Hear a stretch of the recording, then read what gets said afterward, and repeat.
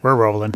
Welcome to the House Dudes podcast, where we invite you to follow us on our journey towards financial freedom using the power of real estate. I'm Jack Haas. And I'm Josh Koth. Here at House Dudes, we believe in a couple key principles. Number one, the best way to retain information is by teaching it to others. And number two, a rising tide lifts all boats. We're not competitors, we're a community. So let's get into some real estate investing. So Josh Cantwell's on the call. Josh, I can't thank you enough for joining us, and we have a lot of ground to cover in a little time here. So why don't we start things off with you introducing yourself to everyone? Sure. Yeah. Thanks so much, Jack, for having me on. I'm really excited to be here and, tell you a little bit about my journey and talk a little bit more about, raising money. My journey really starts to go way back. But it's important for the story is I came out of college, got my degree, and my dad almost lost his mind when I went into the financial services world as a full all-commission salesperson selling mutual funds, stocks, bonds, insurance, financial plans.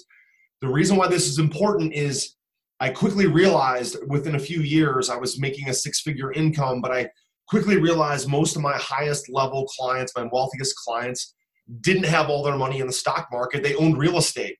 So by the time I was 24 years old, I took notice. I bought my first duplex all the way back in 2001. I was just 3 years graduated from college, 24 years old. I lived in half of it, and I rented out one of those rooms, and I rented out the upstairs, and I was able to basically live in this duplex for about $100 a month. So I had a full, 1,200 square feet house. I was getting tax deductions. Became a landlord. My mom thought I was crazy, but I had a passion for real estate. And by 2004, a couple of years later, quit my job to jump into real estate full time because I was doing some rehabs on the side, doing some rentals on the side, and jumped into real estate full time. Since then, I've done about 750 residential investments, wholesale, short sales, fix and flips, rental properties. Done over 400 private lender loans. Today, I manage a private equity fund with about $34 million under management of capital under management.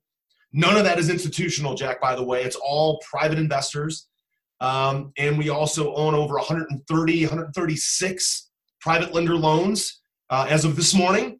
And we also own 2,400 units of apartments. And so we've gone through that journey of not sure what I want to do. Real estate seems pretty amazing. Jump in, wholesale. Then move to more bigger deals, more private lending, to becoming a private lender, managing money, and then commercial. So it's been quite a journey over the last 12 or 13 years.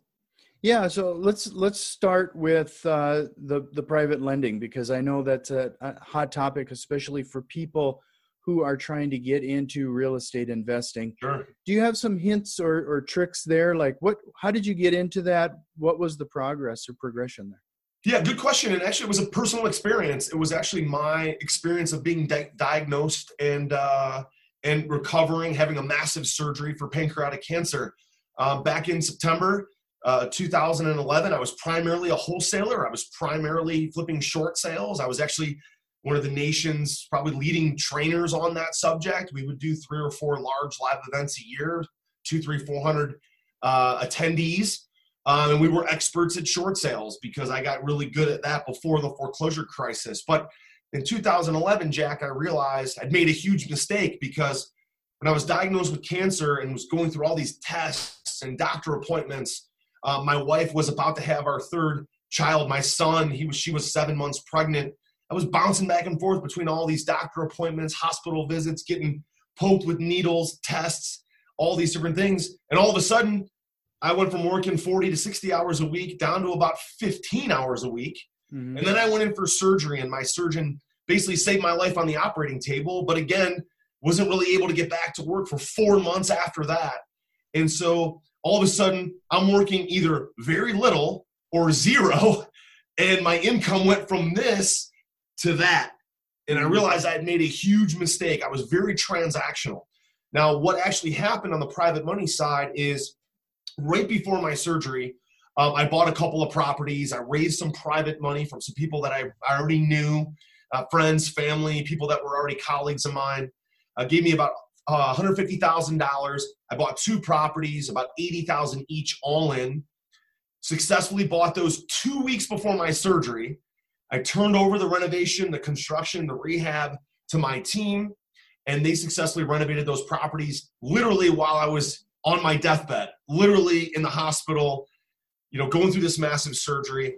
But what happened was in April of 2012, I came out of surgery. We flipped those properties. We made about $80,000 of net profit.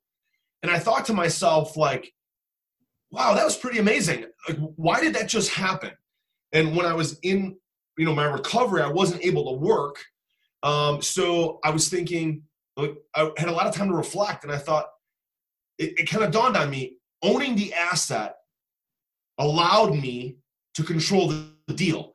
Funding basically equal to freedom. Funding allowed me to control the contractors, control the deal, control the money flow from my bedroom while these guys did work. I was able to have guys send me pictures, video of the work that was done on these properties. I didn't have to go visit the properties. I didn't have to be very transactional. And I thought, this is much more fun. And it also goes back to my financial planning days, Jack. When I was managing money, I was used to it. Mm-hmm. So fast forward, we got really good at recruiting capital and doing flips, then recruiting capital and doing rentals. Then it became a private equity fund because we had so much extra capital. So that's the story behind it. Now, how do you actually do it? How do you actually raise money? Well, first thing you have to realize is that when you decide to take investor capital, your investors now become the number one priority in your business life. Serving them, getting them a return, protecting their principal, providing a return on investment that's what it's all about. It's not about you. It's not how much profit you can make, the house you can buy, the cars you can drive. What the number one priority is making good deals, underwriting good deals, buying good assets, and taking care of their money. It is a security. It's a legal obligation when you take private investor money to pay it back to them, to make sure you do well by them. So it's very, very important to follow the rules of the securities laws. So that's a longer discussion, but let's just assume that we're going to follow the rules. We're going to raise money. Anybody that's a successful raiser, Jack, will tell you in your audience, look, if you're not successful at convincing people within your circle that you can use money responsibly, that you can raise money responsibly, you can do deals responsibly, you'll never raise a nickel from a stranger. So these guys that are out there like, buy this list of private lenders, pitch this list of private lenders who are total strangers, and you're going to recruit millions of dollars, that's total BS. If I can't convince someone within my inner circle, could be aunt, uncle, mom, dad, a colleague from work, a friend from the RIA club, my neighbor, someone from my HOA, if I can't convince someone within my inner circle to invest with me, I'm totally going to strike out when I deal with somebody that doesn't know me.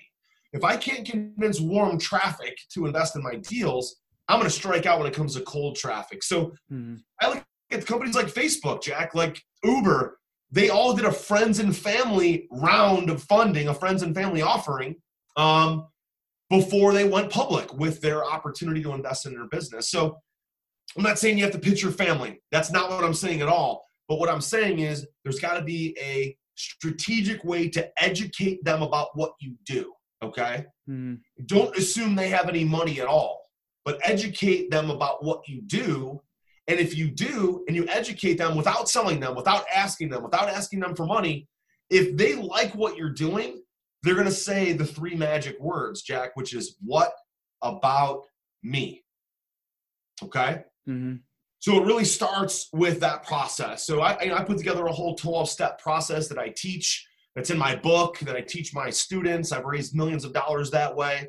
We're not going to have time to cover all 12 steps, but it really starts with that mindset of taking care of investor capital. Investors become number one, and we're just trying to really do well by them. If that's our mindset, then you're in a good psychological place to manage money. Sure.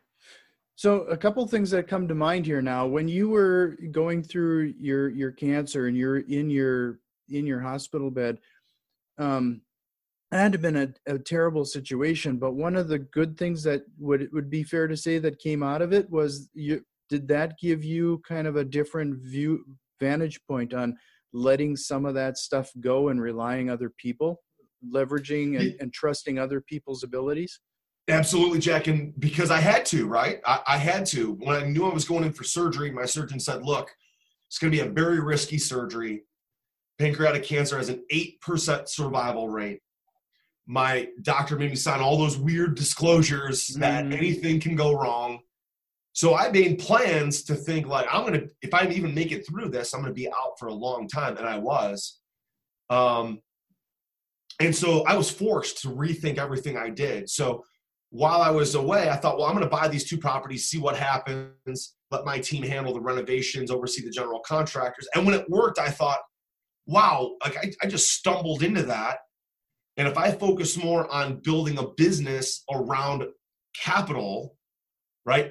Building, whether it's apartments, whether it's single family flips, single family rentals, small balance commercial deals, small balance apartments, whatever your audience is buying and selling or buying and holding, if they think, look, if I can solve these 2 trains going down 2 separate tracks, and this is what was on my mind in 2012, if I can solve the funding train, if I can get enough capital on that, then I don't have to do that forever. I don't have to raise money forever because these investors are going to come back to me over and over and over. I'm going to pay off their money. They're going to reinvest. I'm going to pay it off. They're going to reinvest. So I don't need to be raising money the rest of my life. So let's solve that first. Then we can go buy deals, apartments, flips, rentals. We can do that with all the capital that we're managing. So because what most new investors are concerned about, I need money and I need deal flow. I need money and I need deal flow. So what that taught me was, let's solve the money side of things, because now I can buy any property I want. I got $34 million at my disposal. I can pay cash for a $10 million apartment deal. So solving that allowed me to say, now let's just go focus on finding deals. And then I've solved one of the 2 puzzles, and that's allowed my team to say, now we manage money, and that's a permanent thing. Let's build systems around managing money and managing private investors. Now we just need to go find deal flow all the time. I became way more strategic about my long-term vision.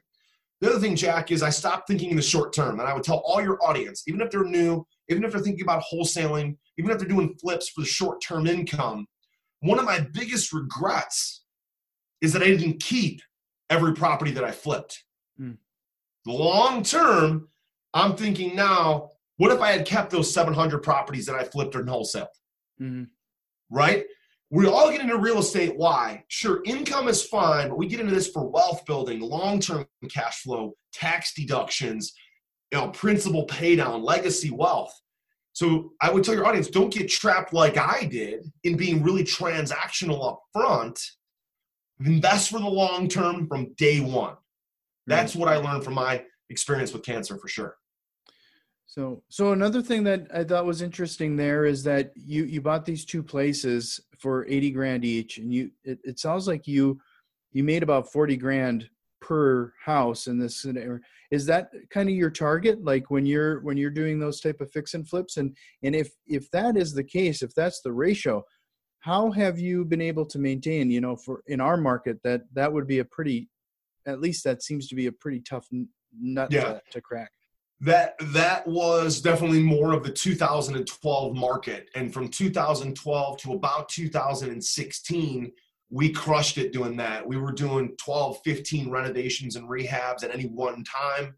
We were flipping 25 to 50 properties a year, doing really well on a lot of them. Some of them we made 70, 80 grand. Some of them we made 10 grand. Lost money on maybe 1 or 2, but we were really doing well. But certainly by 2016 or so, 2017, things got really competitive. So we had to level up our game a little bit, do more expensive properties to get those same profit margins.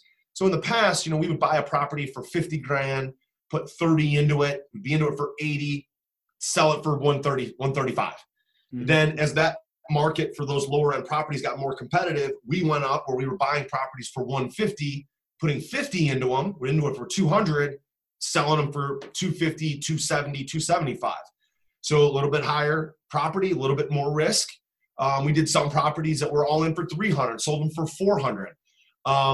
And we also lend, Jack. So we fund deals, we fund fix and flips. We're now a pretty big private lender in the Midwest.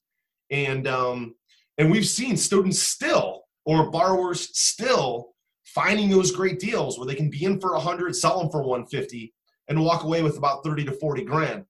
But as the market for residential, especially that entry-level residential, has gotten more competitive, okay, what I tell people is, look, you've got to expand your market or expand your marketing. Mm-hmm. Expand your market or expand your marketing, meaning you're going to have to do deals that are a little bit further away from where you live. You have to do deals further out. You have to be more competitive in other zip codes, other areas, or you got to expand your marketing, meaning you do more marketing, right? Mm-hmm. More social media, pay-per-click advertising, direct mail, more referrals, working with more wholesalers, more realtors, getting busy, getting really aggressive on property acquisitions, making tons of offers, 10, 20, 30 offers a week. So expand your market or expand your marketing when it gets more competitive. So how would you suggest people go about doing that? Let's say you expand your market. Are you being very strategic regarding those locations, or are you doing more proximity to your location? Yeah, I think, you've got to be more specific on what your exit strategy is. So if you know that you're going to primarily, let's say, want to wholesale properties and own long-term rentals, then you've got to find the markets within your market that those submarkets, those zip codes, those neighborhoods that are more specific and better off for wholesaling and long-term rentals. So those are typically your C and B markets, okay?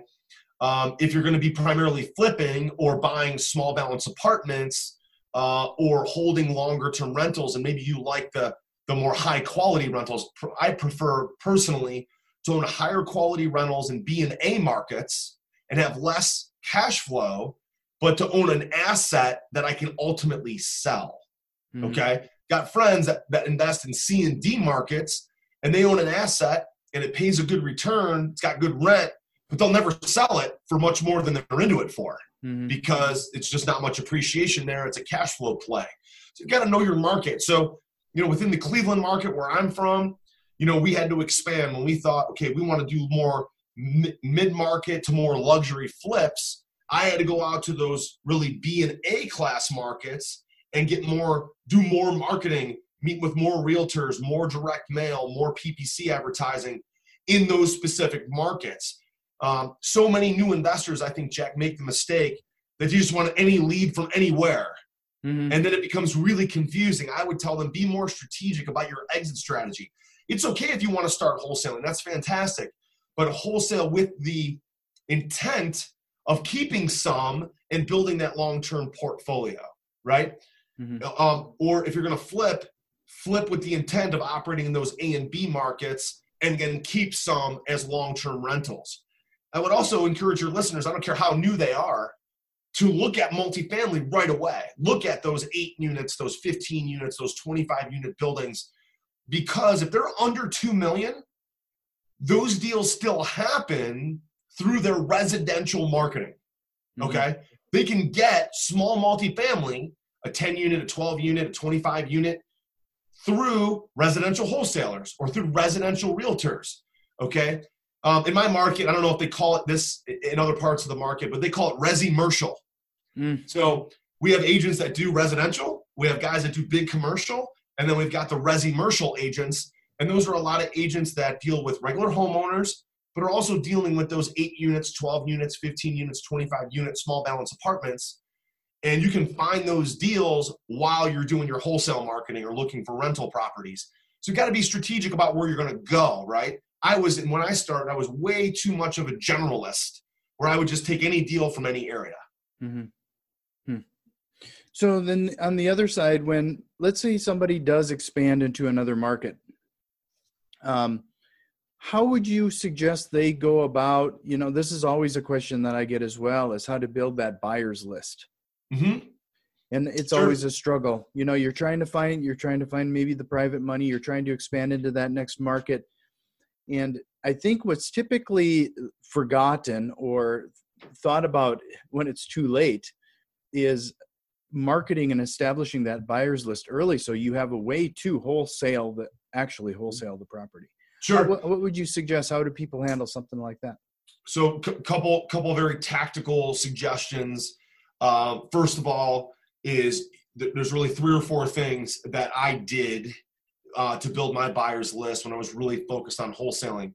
One is I got access to some software that already had inside of it cash buyer lists that I could simply export. I could figure out what properties they were buying, what properties they already owned, and that they were cash buyers. So the software that we use is called Accelerated Investor Office, and that gives me cash buyer lists. That's number one. Number two, RIA clubs right now are super busy. There's lots of people there. They're very well attended. Go to the RIA club. That's number two. Number three, get involved in Facebook groups that are local to your market, as well as national Facebook groups. And you can put posts in there of a deal that you have, or a deal that you're looking at, and you can put the market that it's in, the zip code, and just ask people, look, if this is a deal that you want, drop your email, drop your phone number right in the Facebook comments, or direct message me. I successfully did that. Now, when I was really wholesaling from really 2004 until 2010, Facebook really wasn't a big part of the world at that time. I mean, I think I set up my Facebook account in 2007. And so it wasn't a big part of the world. But today, right, we own and manage a couple big Facebook groups, and there's always people putting their deals in there and saying, drop your email if you're interested in this deal or this zip code. I've got a home run deal. That's a great way. Co-wholesaling. So again, finding out who are the big wholesalers in your market. Again, it's all about networking. So going to meetup groups, go to the RIA clubs. In my market, there's about 7 or 8 really big meetup groups where they're not part of a RIA club. They're not part of a Homevestors franchise. They're just guys running their own meetups. And some of them are apartment meetups. Some of them are private money meetups. Some of them are cash flow meetups or wholesaling meetups. Go to those, because the guys that go to meetups are doers. Typically, we find the people at those are people doing real deals.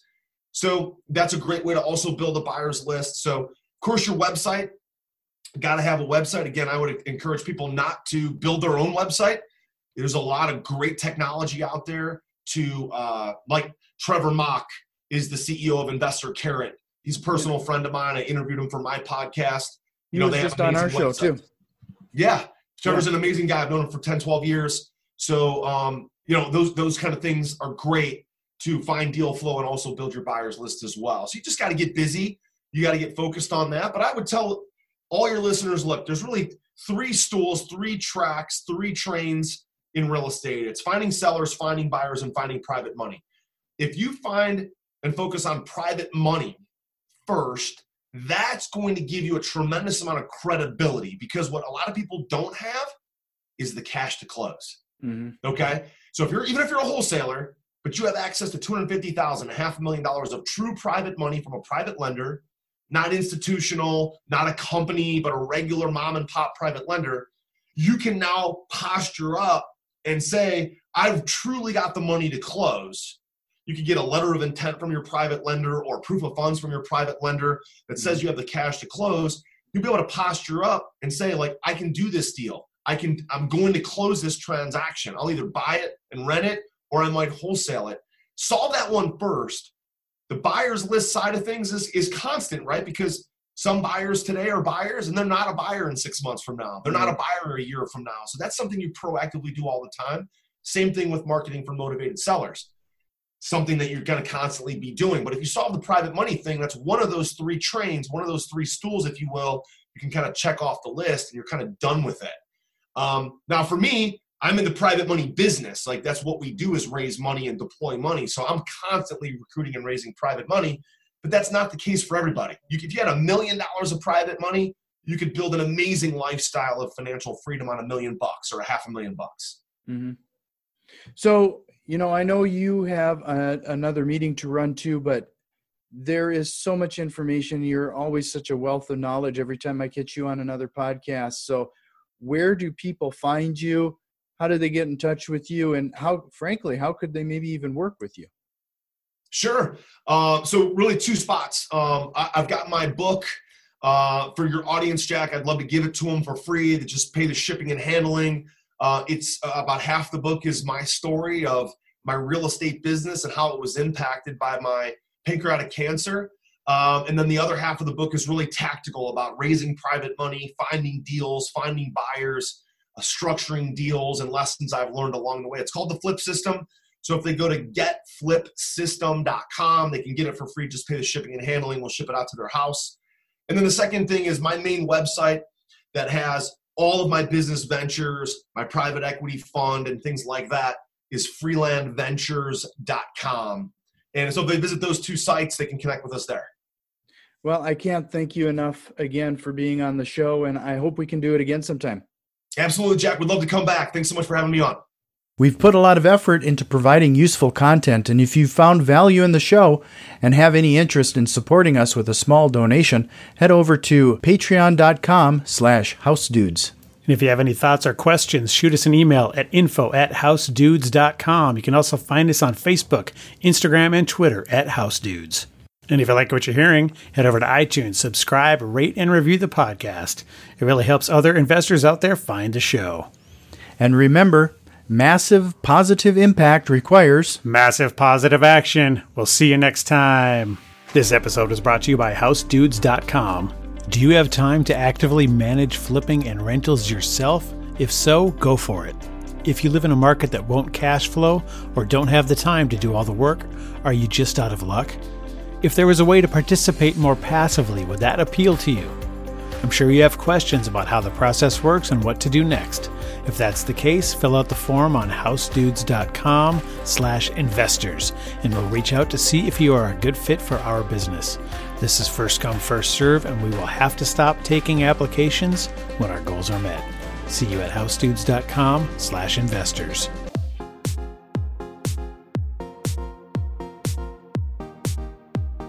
I don't like to tell a man what to do with his money, but if you ain't investing in property, then you're dumber than a dummy. I'm not dumb. I'm smart. Well, buy property. That's my advice.